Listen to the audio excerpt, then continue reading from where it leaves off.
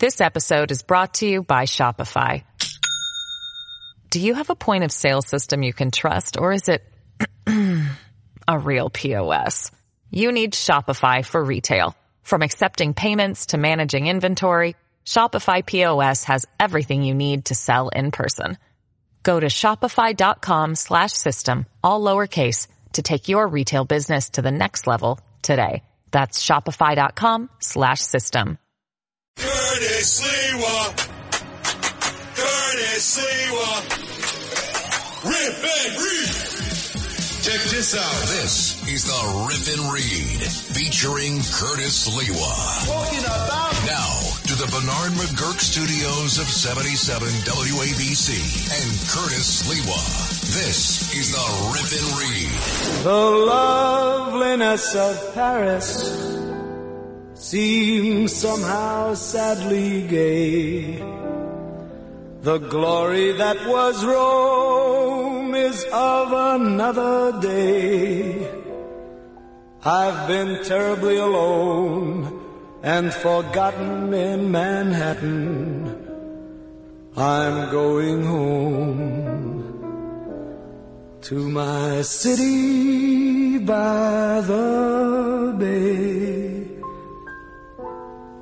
I left my heart in San Francisco,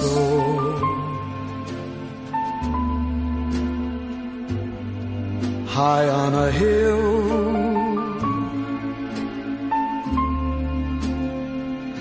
It calls to me to be where little cable cars. We play this in honor of the passing of the Astoria kid, Tony Bennett, at the age of 96. He'd suffered from Alzheimer's and dementia in his final years. In fact, my wife, one time, Nancy, said, and on the app, we live right near Central Park on the Upper West Side. Wow, there's a sighting of Tony Bennett in the park in a wheelchair with an attendant and aide. She went running into the park looking for him. She didn't find him. But even though you're talking about quite a generational difference between Tony Bennett and my wife Nancy, she loved the music of Tony Bennett. And this particular song, out of the many, many songs that he created and sang, reminded me of the time that I actually first met Tony Bennett. It was not in New York City. It was not in Astoria, Queens. It was in San Francisco. I was just organizing the Guardian Angels there. We went from Fisherman's Wharf through Chinatown and then up to Russian Hill. Russian Hill is pretty exclusive area, high-end hotels, high-end homes that people have spent millions on. And I remember he was coming out of one of the hotels, and he walked by me, and he said, "Hey, Curtis." I said, "Yeah, Tone." Naturally, most of the members of the San Francisco Guardian Angels knew who Tony Bennett was. He goes, "You don't mind, there's something that happened that never got explained to me. I understand that you were on the radio at WABC in the mornings and you were bad-mouthing me." And I think I knew exactly what he meant, Lou, because when the Yankees had beaten the Atlanta Braves against all odds after being down 2-0, having gotten wiped out at Yankee Stadium, and then went down to Atlanta Fulton County Stadium and took out the Braves to win the World Series after years of being down with basement Bertha. There was the parade through the Canyon of Heroes. There was the gathering at City Hall. Rudy was the mayor. I was there in Radio Row because I was doing the post-game show right after John Sterling. WABC was on the Yankee Watch then. We had the Yankees. And I was giving commentary that Tony Bennett was known as not being all that pro-American. He's a very liberal, very progressive ideas, all true. And then instead of singing the national anthem, which was on the program card, he decided to sing America the Beautiful because he disagreed with some of the words. So Louie's now confronting me in a nice way in front of all these guardian angels who are wondering, what the hell? What? Curtis pisses everybody off. He's pissed Tony Bennett off. And Tony looks me in the eye, a short guy. Looks me in the eye and he says, you know why I didn't sing the national anthem? I said, tell me. The notes are too high. My voice will start cracking. It's easier to sing America the Beautiful. I chose to change it. Had nothing to do with my politics. Oh, man, I couldn't have been more humiliated. I felt like a real schmuck, a putz, a pisher, a schmendrick. Oh, what could I say? And then Tony Bennett walked away in a huff and a puff. My only experience in meeting Tony Bennett, but then years later, after they did the reconstruction on one of the most magnificent theaters in all 5 boroughs of New York City, right down the North Shore, you get off of the Staten Island Ferry, you turn right, you go right to Ferry Hawk Stadium, owned by our own John Catsimatidis. But if you go past Borough Hall on the left, you go up the hill, past Vito Fosella's office, you see the magnificent St. George Theater that had been built in 1929. Seats 3,000. It was closed for many years. Then it was reopened 2004, and it was magnificent. And one of the headliners early on was Tony Bennett, and I was invited to be there. And he put on a magnificent performance. I mean, he sung all of his classic songs. And I was to learn later, after spending a lot of time in Astoria, where I am now, fighting for the election of Kelly Klingman against Tiffany Caban, that mini-me of AOC, all-out crazy Alexandria Ocasio-Cortez. Although, I got to tell you, having studied Tony Bennett, his politics were closer to AOC, all-out crazy Alexandria Ocasio-Cortez, than to mine. But his father was from Calabria, which meant he had a hard head. And his father had left Italy at the age of 11, came to America, met his mother, who was actually cousins. A lot of people don't realize that Italians would marry their cousins back then. That was very common. I think her name was Anna. She was born here. And their marriage was an arranged one. I think her last name was Benedetto. So they end up in Long Island City. I think he was like their third child, second son. And Tony Bennett always said he was inspired by his father, who was a grocer, who had some tough times with his health, tough times economically in running his grocery store. But his father had inspired Tony Bennett to love music and to love art. And his father, imagine, died when Tony Bennett was only 10. So he had to go out there. He had to earn shekels for the welfare of his family. He sang, he drew, he painted. He ended up singing side by side with Mayor Fiorello LaGuardia at the opening of the Triborough Bridge. I will never call it the Robert F. Kennedy Bridge, the Triborough Bridge in 1936. Just a young whippersnapper. He went to the High School for the Industrial Arts, now called the High School of Arts and Design, and did not graduate. He dropped out and found work as a copy boy for the Associated Press. He worked in a laundry room and as an elevator operator where his boss, Lou, was Mr. Otis. You know, you go into any elevator, what do you see? Otis, Otis, Otis. And he said, I couldn't figure out how to get the elevator to stop at the right place. People ended up having to crawl out between floors. I realized my life was not going to be as an elevator operator for Mr. Otis. So he went out and he got work as a singing waiter. Frank Sinatra was a singing waiter. So many of the greats of that time, when they were working their way up and they had to earn money because their families weren't independently wealthy, were singing waiters. And he was discovered, and then he went on to have a magnificent career which just spanned the decades. And I know a lot of people remember him with his duet with Lady Gaga. I liked Lady Gaga when she was by herself, when she first hit the big scene and had really good music. I did not like her with Tony Bennett. Sorry. It's okay. I prefer Tony Bennett as Tony Bennett. But out of all the songs that he sang, isn't it ironic? And he sang so many songs that were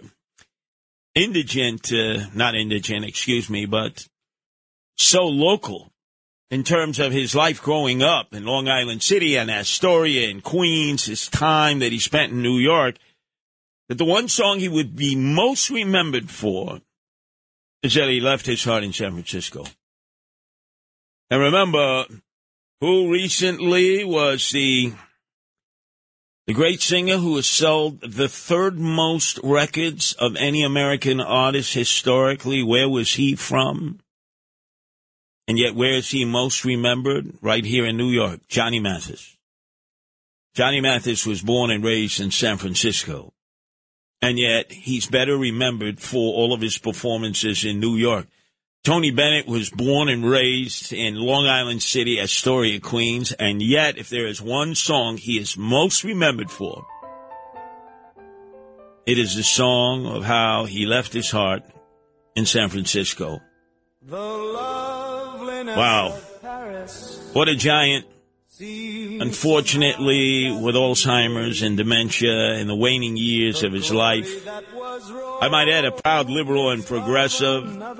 He was opposed to war. In fact, he wanted to legalize all drugs. He was universally condemned at that point when he said, I really think with the loss of so many great artists, what was that, Amy Winehouse at that time, so many others who were either on the needle or OD'd, he came out and he said,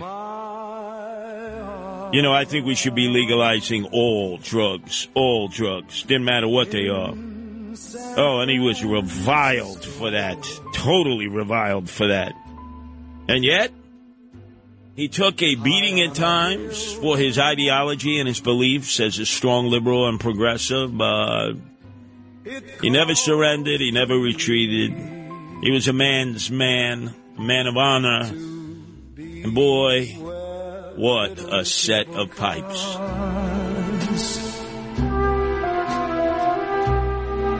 Climb halfway to the stars. The morning fog may chill the air. This episode is brought to you by Shopify. Do you have a point of sale system you can trust, or is it a real POS? You need Shopify for retail. From accepting payments to managing inventory, Shopify POS has everything you need to sell in person. Go to shopify.com/system, all lowercase, to take your retail business to the next level today. That's shopify.com/system. Wyndham Hotels and Resorts makes travel possible for all. Whether it's the long haulers looking for a great cup of coffee, a roomier rest for the on-a-whim road trippers, or a place to make summer memories with the whole family. No matter who you are, where you're going, or why, with 24 trusted brands to choose from like La Quinta, Days Inn, and Super 8, your Wyndham is waiting. Get the lowest price at WyndhamHotels.com. Restrictions apply. Visit website for more details. This is the Rip and Read featuring Curtis Lewa. Now to the Bernard McGurk studios of 77 WABC and Curtis Lewa. Well, they blew up the chicken man in Philly last night. Now they blew up his house too. Down on the boardwalk they're getting ready for a fight. Gonna see what them racket boys can do. Now there's trouble busting in from out of state, and the DA can't get no relief. Gonna be a rumble out on the promenade, and the gambling commission's hanging on by the skin of its teeth. Well, now everything dies, baby, that's a fact. Maybe everything that dies someday comes back. Put your makeup on, fix your hair, and meet me tonight.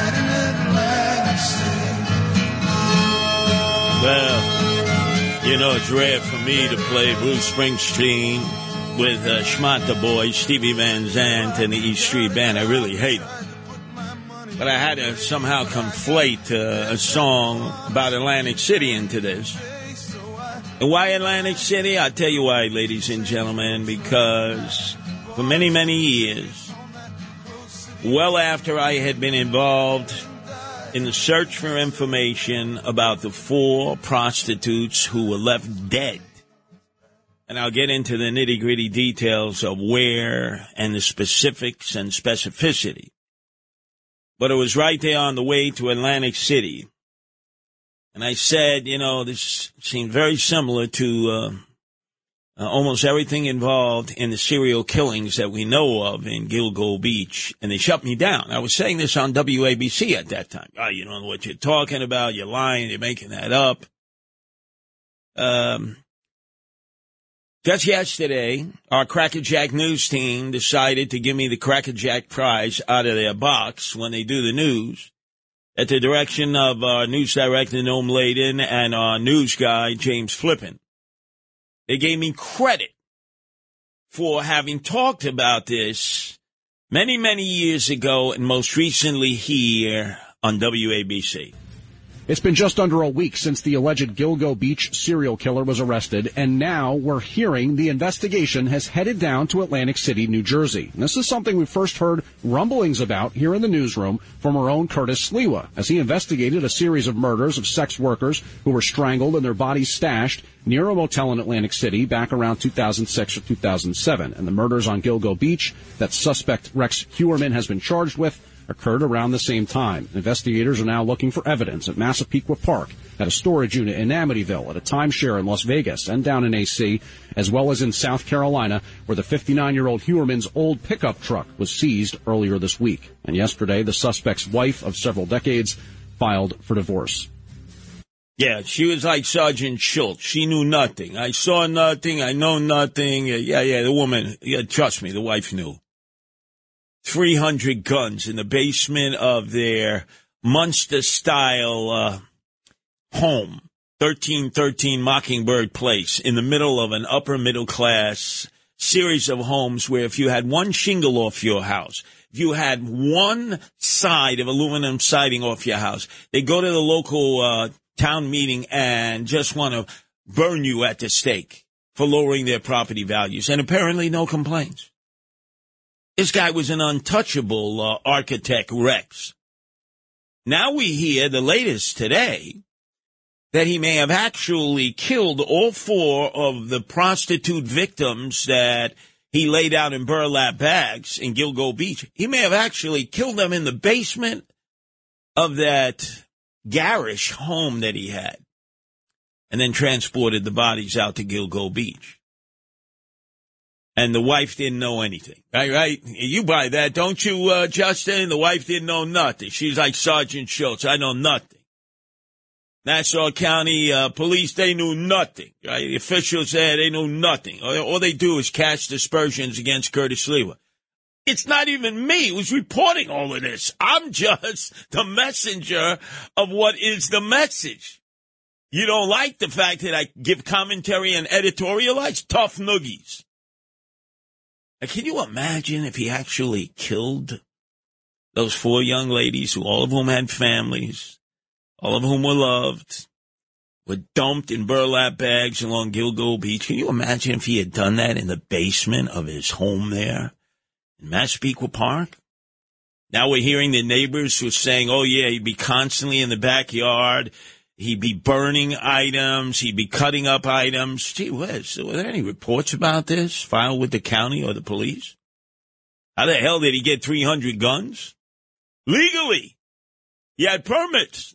And yet I'm the bad guy. But anyway, let's continue on with the story, because I told you a week ago, right there with Sid Rosenberg in the morning, that I had been ranting about the connection with the killing of the prostitutes in Atlantic City back in 2006, that there were similar scenarios involving this monster, architect Rex, who's been arrested for 3, but it might as well be 4 of the killings. And there's so many more unsolved killings out there. So for any of you that just want to pin this all on this one architect, Rex, forget about it. Don't just think you're going to pin everything on him and then close the books.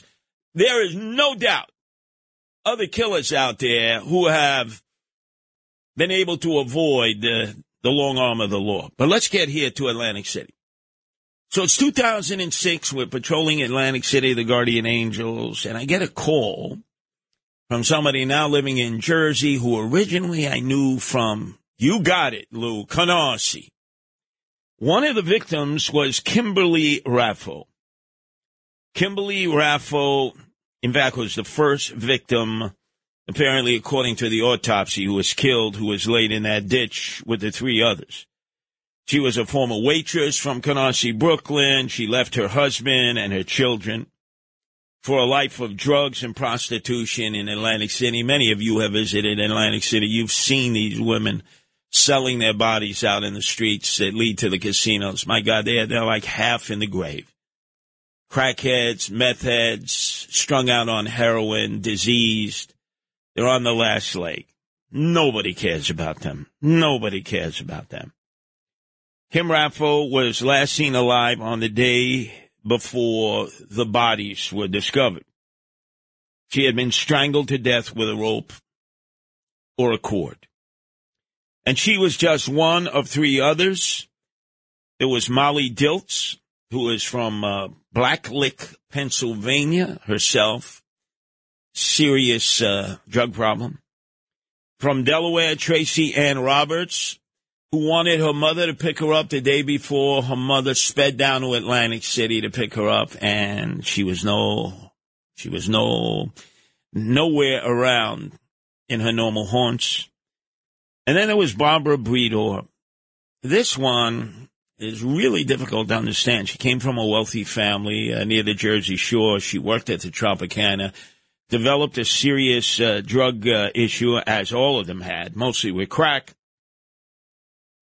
And she was the fourth victim. All of these women were put in the ditch, face down, with their shoes and their socks taken, and all of them aimed in the direction where the moon would be seen at night. And this was right in the back of the Golden Key Hotel. I mean, it was a slimy dive, $15 a room. It was like 100 feet from the drainage ditch where the four young ladies were placed after they were strangled to death. Right along the Black Horse Pike in Egg Harbor Township, a miserable location. I remember we kicked in a few doors at that no-tell motel, and the guys inside were like the worst. At that point, I figured, maybe it was one of these guys. I mean, these guys were really bad, degenerates. But that case was never solved, even though they had a few suspects. By the way, can I say, Lou, or am I going to have people marching in here accusing me of being anti-cop? Is it all right for me to say, Justin, that the police of Atlantic City are corrupt and the politicians are corrupt? How many mayors have gone to jail there in Atlantic City? I make my case. So if I indicate that they're corrupt down there, there's a history of corruption there. So I don't want anybody marching in here in defense of the Atlantic City police and the elected officials in Atlantic City. One of the most corrupt places in the world. But I said then, there's a connection here. And I remember I was invited out to a conservative dinner in Suffolk County. I was being honored, believe it or not, even though I told Edward Walsh, who was the Conservative Party chairman in Suffolk County, that I'm not a conservative. I'm not pro-life. I wasn't Second Amendment. I believe in gun control. Obviously, pro-choice. He said, no, it's not for politics. It's for all your work as a guardian angel. I said, okay. I remember going out there and talking to a lot of the members of the Conservative Party and their friends who were at their dinner.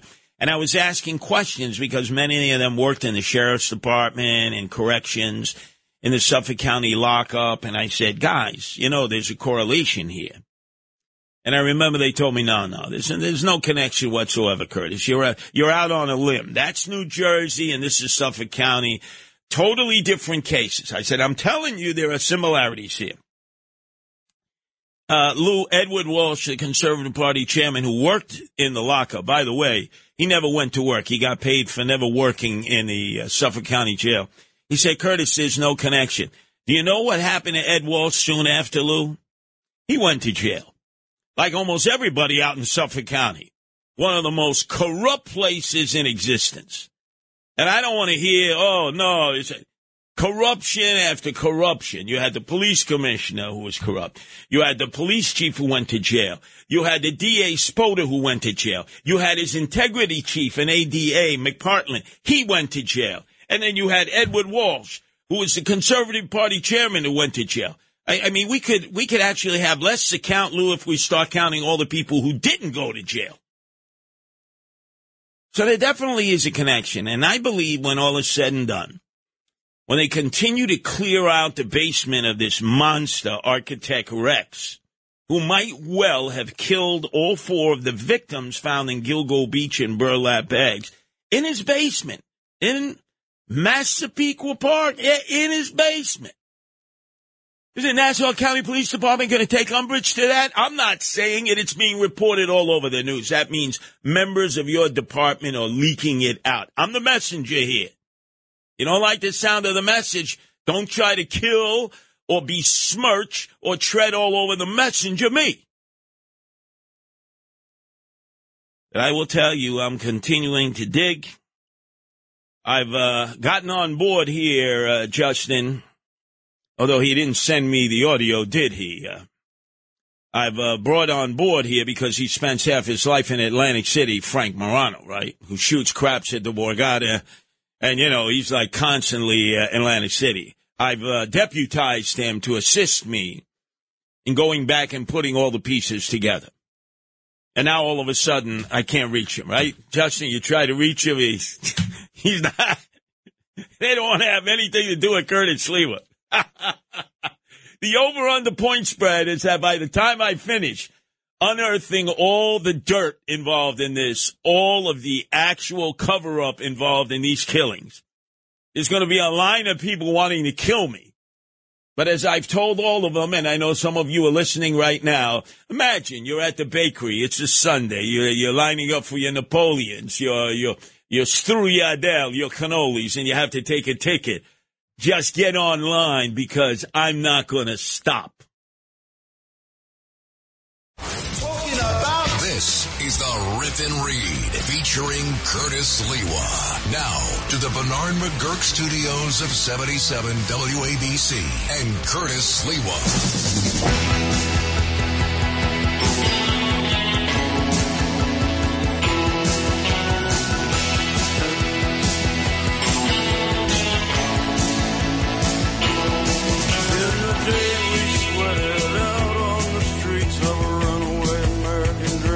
God, I hate Springsteen. Back to back, belly to belly with Schmata Boy, Stevie Van Zandt, the E Street Band. Why?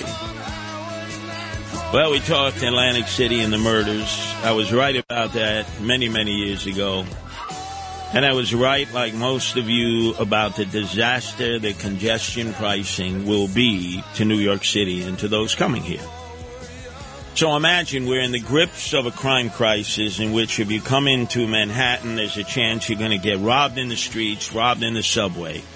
And now you're going to get robbed by these mechanical bandits, these cashless tolling systems that are being installed as we speak. They call it congestion pricing, but it's really highway robbery. The plan is to toll drivers who travel south of 60th Street.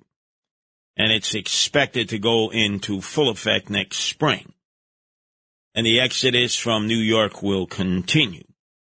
Well, earlier today, in a taped interview with our own owner-operator and great talk show host in his own right, John Katzimatidis, he had on Governor Murphy, who said that if Hochul, you force this upon the residents coming in from New Jersey, you're going to force me to take you, Hochul, and New York State to court. This brings me no joy because we have a very good relationship with the Biden administration, with Governor Hochul and her administration, both generally and personally.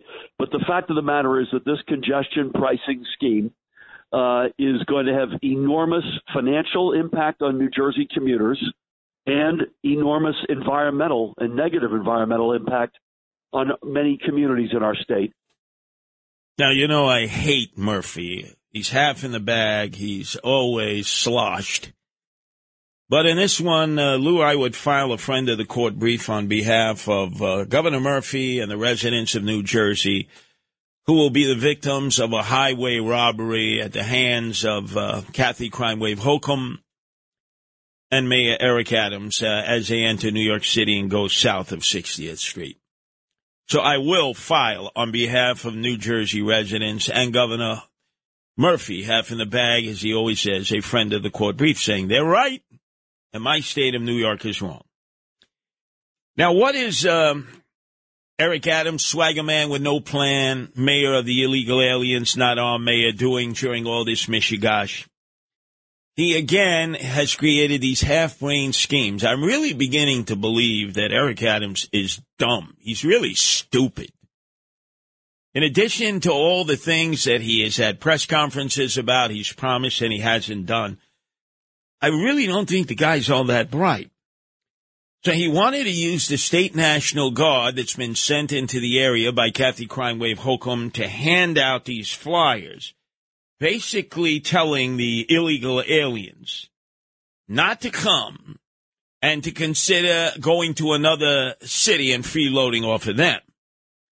So the state National Guard has said, no, we're not going to do that. That's ridiculous. In fact, the National Guard spokesperson said very bluntly, we are not doing that. Then he wanted LIMIGRE, Immigration and Naturalization Service, the very people that he has reviled, ICE, to hand out flyers at the border to the illegals coming across the Mexican border into America. And they also said, tough noogies, we're not handing out your flyers.